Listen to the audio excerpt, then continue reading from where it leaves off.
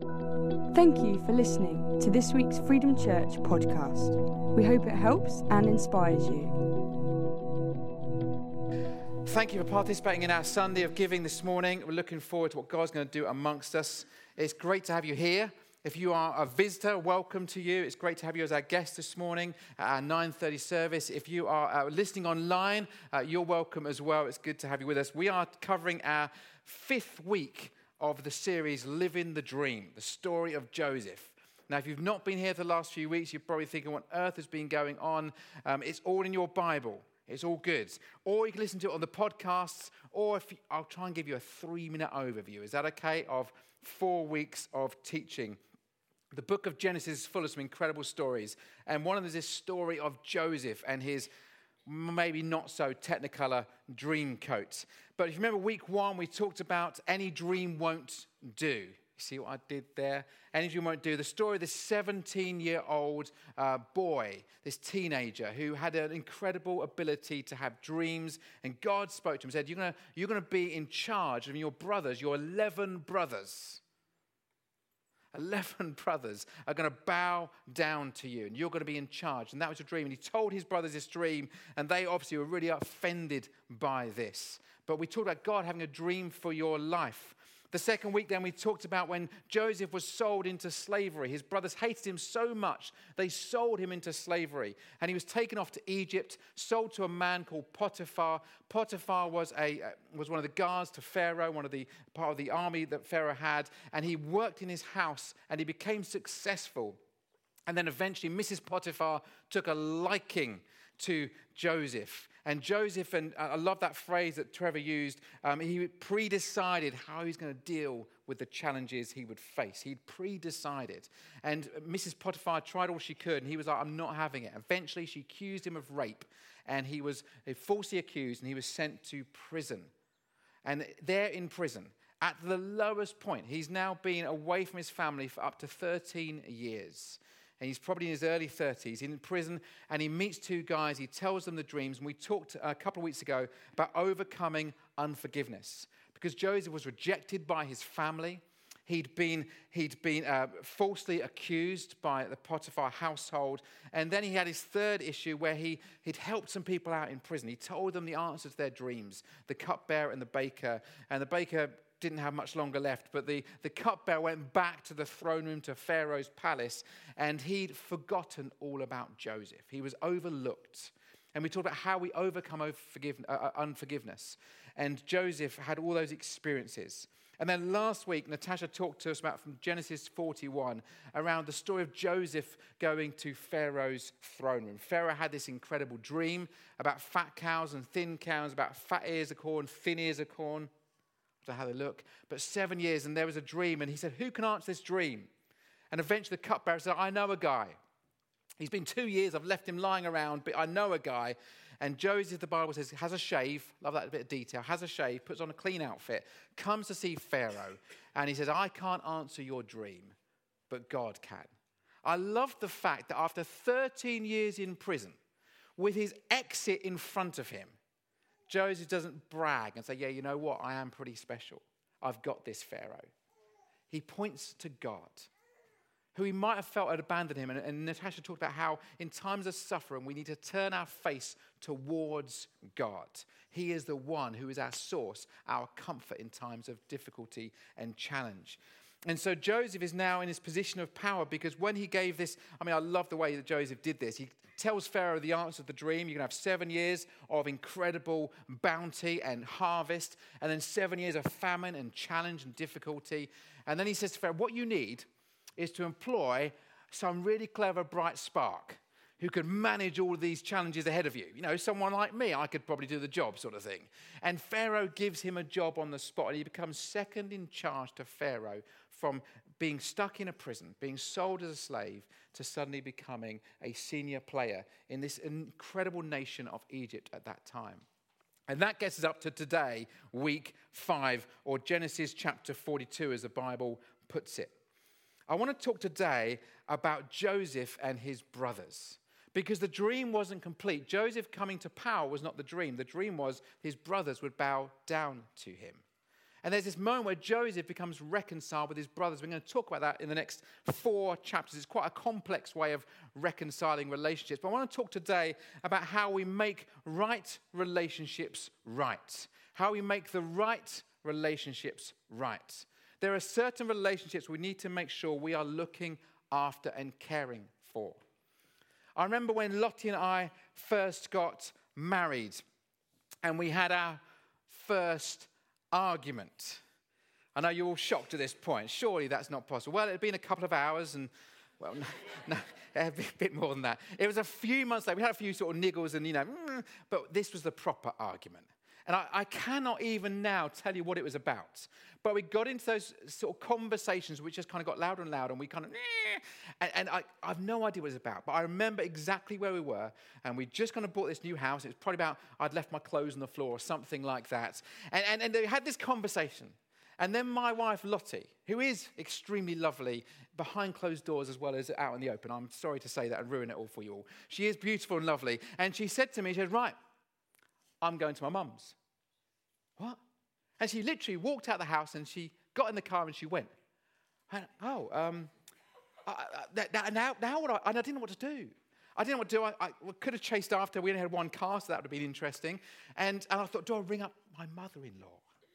I mean, that's an awkward conversation, is it? Is Lottie there? And I just didn't know what to do, and I just felt awkward. I remember pacing around. I remember tidying up, thinking that will help. When she comes back, I'll tidy. And I tidied up, and eventually she came back after about an hour, and I said, where have you been? She said, I couldn't go to my mum's. She said, I drove to the end of the road, and I just sat there in the lay-by and cried for an hour. I know. I felt really good at that point. So, of course, without going into all the details, a lot of forgiveness took place and reconciliation of relationships. But, here's the thing about important relationships, especially those who are married. These relationships are so precious. We must make sure we care for those who care for us. We must make sure we love and look after these relationships, the family, close friends, our wives, our husbands. And I want to talk today about how we make sure our right relationships, we get them right. Now, there's a lengthy story which we're going to have limited time to tell you about because this is the story of Joseph and his brothers going back together. But I'll give you some bullet points. You want to follow from Genesis 42. We'll jump in and out of Scripture to make sure I'm not making it all up because it sounds like some kind of weird, kind of fly-on-the-wall documentary, kind of crazy family on some sort of, MTV show or something going on. So here's the thing. Famine kicks in. It's been 7 years of plenty, and then suddenly we're going into our 7 years of famine. And it doesn't just affect Egypt, it affects all the nations around Egypt, including Canaan, where Joseph came from. And his dad, Jacob, is there, and he realizes we are in trouble. There is no food. But I've heard in Egypt, they've got food. They've somehow stored up food, and they're selling it to people who've got money. So Jacob gathers his sons and says to his sons, you need to go to Egypt, and you need to go and buy some grain so we can survive and we can get through this next season. And he holds back, not with that screen, if that's all right at the moment. We'll come to that in a minute. Let's tell the story first. And so he comes back to, he says, why don't you have Benjamin? Benjamin's my youngest. He's really precious. The rest of you can go. So he sends his 10 sons off to Egypt. And when they arrive, there's Joseph in the grain sorting out place, or whatever they have, some sort of big shop. And he sees his brothers. Imagine that moment after, at this point, it will have been 20 years. After 20 years, he sees his brothers for the first time. Now, he's dealt with forgiveness from his time in prison. We can see some of that. But he's still uncertain about this relationship. And he sees them, and he goes up, and they don't recognize him. He says, I think you're spies. It's a great opening line, isn't it, for your long-lost brothers? I think you're spies. I think you come to check us out and see where we're weak in this time of famine. They said, oh, no. He said, right, I'm going to send you all off to prison. He sends them all to prison for 3 days. And when they come out and he meets them again, they start talking to each other in their own language, not realizing that Joseph can understand everything they're saying. And here's what they're saying to each other. It's fascinating. After 20 years, they're saying, we're being punished because of Joseph. We're being punished because we sold him into slavery. We're being punished because of the way we treat him. They start arguing amongst themselves. And Reuben, the oldest son, says to them all, I told you so. I love that line. It's a great one. I told you it was a bad idea. 20 years later, the way they treated their brother is still affecting them. Broken relationships damage you for years and years and years. When people tell me, it was a long time ago now, I can forget, I can move on. It affects you. It affects them after 20 years, one moment of trouble, and straight away they're going, this is because of Joseph. Joseph stands there, his brother's bowing down to him, and he realizes this is my dream becoming a reality. I've been humbled for 20 years, and now I've been exalted. God has not forgotten me. But then he goes through this weird process where he tests his brothers. And I genuinely believe he was testing them. I don't think he was punishing them. And he takes them through this kind of real weird process. It's like some sort of kind of game he was playing with them. He said, right, okay, you can go back and you can take grain with you. But I want you to bring your youngest brother back with you. They told him about the family situation. They told him that Joseph, one of their brothers, was dead. It's a bit awkward because he's sitting there listening to it all. And then he sends them home and says, right, we've got to bring the youngest brother, Benjamin, back. And they knew that was a bad idea. So they leave Simeon behind on deposit. He stays there and ends up in prison. And the other brothers go back. Then on the way back, they get home and they realize inside their sacks of grain are all the money they brought to pay for the grain. You see what I mean? This is a weird story. And they realize the money's been returned. And now they're fearful. And they get back and they meet their dad, Jacob, and they explain what's happened. And they say to Jacob, we have to now go back again and get more grain. But we've got to take Benjamin. And Jacob responds out of fear. He said, I've already lost Joseph. You've carelessly left Simeon behind. And now you want me to trust you with my youngest, Benjamin, as well. That's what happens. And after 2 years, Jacob agrees to send his younger son. Poor Simeon sat there in prison for 2 years, while they're arguing over whether or not we'll go back and get some more grain. So when they go back, and I love this moment as well. If you look in Genesis 43, there's this lovely moment where Judah steps up and says to his dad, I'll take responsibility. Reuben, the oldest, offered his kids as responsibility. He said, you can have my kids if it goes wrong. It's not a very lovely offer, is it? But Judah steps forward, and Judah's a messed up guy. If you read chapter 39, you know, everyone who talks about the story of Joseph ignores chapter 39. It's an awkward one. All right? Theologically, it's awkward. It's just an uncomfortable relationship. Judah ends up having a relationship with his daughter-in-law who's dressed up as a prostitute. You try to explain that to your children. It's complicated. And so we kind of skip over. And Judah is like a messed up guy. And he makes mistakes. And he stands up in Genesis 43. He says, you know what, Dad? I'll take the responsibility. If it goes wrong, you can actually blame me. I'll make sure this works out. So they head back to Egypt, this time with Benjamin. Are you all still with me on this story? I'm exhausted. So they head back. I'm going to do it again in a minute.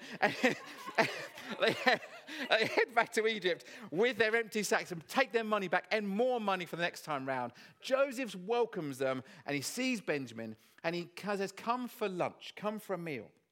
They come for a meal. And I love this bit. Joseph's properly messing with their heads, right? He seats them in the order of their age. Imagine that moment. There's 11 of you and you're all sitting in a row. I mean, whether you're on one side of the table like the Last Supper, I've no idea. But you're sitting there and suddenly you realize, how do they know who was the oldest? And who? Do you imagine that moment? Like, this is a bit weird. And Benjamin gets given 5 times the amount that everyone else is given. He's given extra portions. And there's this moment where Joseph greets them and then he loses his emotions. He runs out the room. He washes his face. He comes back in and eventually sends them off again with their sacks full, but this time all their money is back in the sacks as well. But he's placed, it's a great game, this one. How much fun he must have had planning it for 2 years. He places a piece of his crockery, a special cup, in the sack of Benjamin. And Benjamin, in his bag there on his donkey, has this, he doesn't even know it's there. And then he lets them go back to Canaan. And just as they're out of the door and they're on their way, he calls one of his servants. And he says, go, run after them and accuse them of stealing my special cup. I mean, you can't make this stuff up, can you? You're going, no, Sim, you're reading some weird film script. I'm telling you, it's in the Bible. I'm giving you the short version, but I'm telling you, it's there. Genesis chapter 44. And Joseph goes through this process, and the steward, the servant, comes up and goes, right, who's nicked the piece of crockery from Joseph's palace? They're like, well, not me. And eventually it turns out it's in Benjamin's sack. And suddenly all his brothers go, whoa, no, don't. Benjamin's our youngest brother. Our dad will lose it if you take him away. We can possibly. And as one, they say, we will return. You can have all of us, but don't take Benjamin. Oh, how their attitudes have changed. How they have changed. And they come back to Joseph, and Joseph is there. And I do genuinely believe that Joseph was testing them, not punishing them. I think he wants to see whether they'd learnt anything or not. When you're in an unhealthy relationship and you're thinking about building a right relationship with someone again, you don't want to just jump straight back in. There's a piece of time it takes to, can I trust this person again? Have they changed, or are they just telling me what they think I want to hear? Just because somebody has wronged us doesn't mean we have to become back into friendship again. We may need to take time and to assess the situation. I believe that's what Joseph was doing. His 17-year-old self would have made them suffer. He'd have punished them. He'd have sent them to prison. As a mature young man, he was now asking questions of them and what they would do. So they return, and he realizes that their brothers have changed. And in chapter 45, when they've all been returned, Joseph, it says in the Bible, can stand it no longer. He sends all the servants out of the room. He's left just with his 11 brothers. And then in tears coming down his face, he says, I am Joseph. I know it's a Bible story, but can you imagine the emotions that are going around at that point?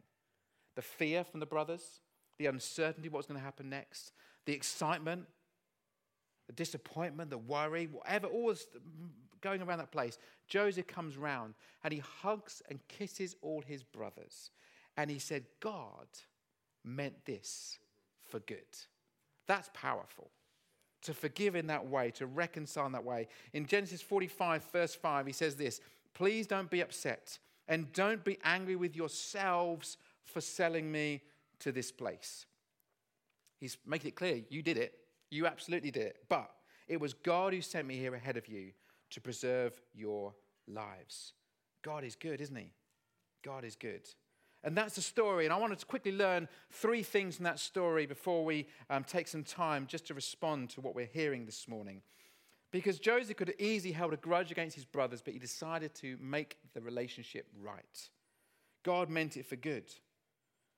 We know that all things work together for good for those who love him. We've been called according to his riches in Romans 8. But this making right, the first thing I want to say is this. When it comes to making relationships right, it's not with everybody, it's just with the right people. If you look at the story of Joseph, you'll notice, as far as we know, he doesn't make it right with Potiphar or Potiphar's wife. He doesn't track down the Ishmaelite traders who were just doing their job anyway and say, oi, you sold me, you bought me. He doesn't get upset he doesn't go and find the cupbearer from Pharaoh's palace and say, oi, we need to talk about this. He makes sure he reconciles the right relationships. Not every wrong relationship needs to be made right. If you've had an argument on the phone with someone who cold called you, you don't have to phone up and try and apologize and reconcile your relationship with them. Do you understand what I'm saying? There are certain people you need to make sure you have healthy relationships with. Some relationships have been unhealthy, and they are historical relationships that you used to spend years trying to get away from. Don't just jump straight back into it because you've heard Sim do a talk on a Sunday. Let's make sure we're making the relationships right with the right people. Number one, the right people. We're meant to live, it says in Romans 12, with all people, but I don't believe that means we have to be best friends with everybody. To live in peace is different to being in perfect relationship. Jesus in Matthew 18 talks about making it right with our brothers. Our brothers. I believe he's talking about there people who are God's family or your family. I think we have a responsibility to get our relationships right in our families and in our church family. And Ephesians 4 talks about don't go to bed angry without resolving those issues, especially for those of you who are married, making sure you resolve stuff. This is a little early one for you, Gemma and Harry. Don't go to bed upset with the other one. Make sure you clear stuff away before you mull it over and deal with it. Sometimes it's easier to make those quicker decisions than it is to kind of let them linger for a long time. Number 2, I want to say this as well. Before I say that, if you don't get reconciled with the right people, you don't mend those relationships, I believe that it will slow you down in seeing your dreams fulfilled. I genuinely believe broken relationships hold you back. If you can restore them appropriately, it will enable you to be catapulted forward, because it's always sitting in the back of your head. It's always a worry. It's the fact that Joseph's brothers, after 20 years, turned up and they went, oh, this is because of Joseph that we're being punished. It had sat there for 20 years. Make the relationships right with the right people. The second thing is about the right time. It's not always the right time to make relationships right. Sometimes you're going to have to wait. Joseph waited 2 years before he made it right. He didn't push for reconciliation. Sometimes we've got to have times of conversation and gentle just exploration of possibilities of could we relate once again? Could we be back into friendship again? Jesus himself made it clear in Matthew chapter 5 that we, if we've been offended by someone and they're aware of this, we should make things right before we bring our offering to the altar. We should put our offering to one side, the Bible says, and make things right with them. It doesn't mean before we do a financial giving on a Sunday, as we've done today, or whether we start worship, we nip off and say to somebody, oh, by the way, I've had a bit of a problem with you for years, but I'm fine now. I thought I'd let you know that. Let's carry on singing, shall we? That's awkward. Let's not do that. There is a right time to have these conversations. If it's a minor offense, get it done quickly. Don't let things fester. But if it's something big, then I would encourage you to make sure that you rebuild relationships where you can. And also it's about the right place. Joseph dismissed all the servants before he had the conversation. Don't have a personal conversation with somebody in front of others that might shame them or embarrass them or make them feel uncomfortable. Don't air your dirty linen in public, I suppose. And can I say this as well? Face-to-face is always better with these kind of conversations. Emailing somebody, your disappointment in them and the breakdown of your relationship shows there is a lack of relationship. If you're serious, try and find some time, one-on-one, face-to-face. It's not easy. But if there are, and right now, I know right now you'll be sitting there, there'll be people in your head think, I need to have that conversation. Please don't text them while you're listening. Please don't just, spend some time, find the right place, find the right time. It's always the best way to resolve relationships in private where no one else can be involved if possible. Maybe you have someone with you to make it safe for you. That might be possible, but I would encourage you to find the right time and the place. Thirdly, and this is so important, to have the right attitude. Joseph could have had a terrible attitude, almost deservedly so. But he chose to forgive, and he chose to treat his brothers appropriately and to bring restoration to their relationship. Joseph overcame his ill feeling from his brothers. He had an attitude of grace and love. Joseph was very clear, you've wronged me, but I also want to reach out with grace and that God gives. You see, the story of Joseph, for me, is also a foreshadowing the story of Jesus. That Jesus went to a foreign place, earth. Jesus suffered. Jesus was punished. Jesus was falsely accused. Jesus then forgave, and he offered us so much more grace than we deserve. I believe that we need to be reconciled, not just with each other, but also reconciled with God. That I believe God holds his hands out to each one of us today and says, I want to be in a right relationship with you. Yes, I want you to have a right relationship with each other, but I want you to have a right relationship with me as well. 2 Corinthians 5 says this, and all of this is a gift from God who brought us back to himself through Christ. And God has given us this task of reconciling people to him. As that comment earlier about plundering hell, our task being given to us here by Paul in the Corinthians letter here to Corinthians, he's saying our task is to reconcile people to God. For God was in Christ reconciling the world to himself, no longer counting people's sins against them. He gave us this wonderful message of reconciliation. The gospel message is a message of forgiveness and reconciliation, of restored relationship. I'm going to leave you just with this last quote. Get the worship team to make their way up. That'd be great. This is a guy called Paul David Tripp, who's a regular writer and an author. And he says these words, the church is not a theological classroom.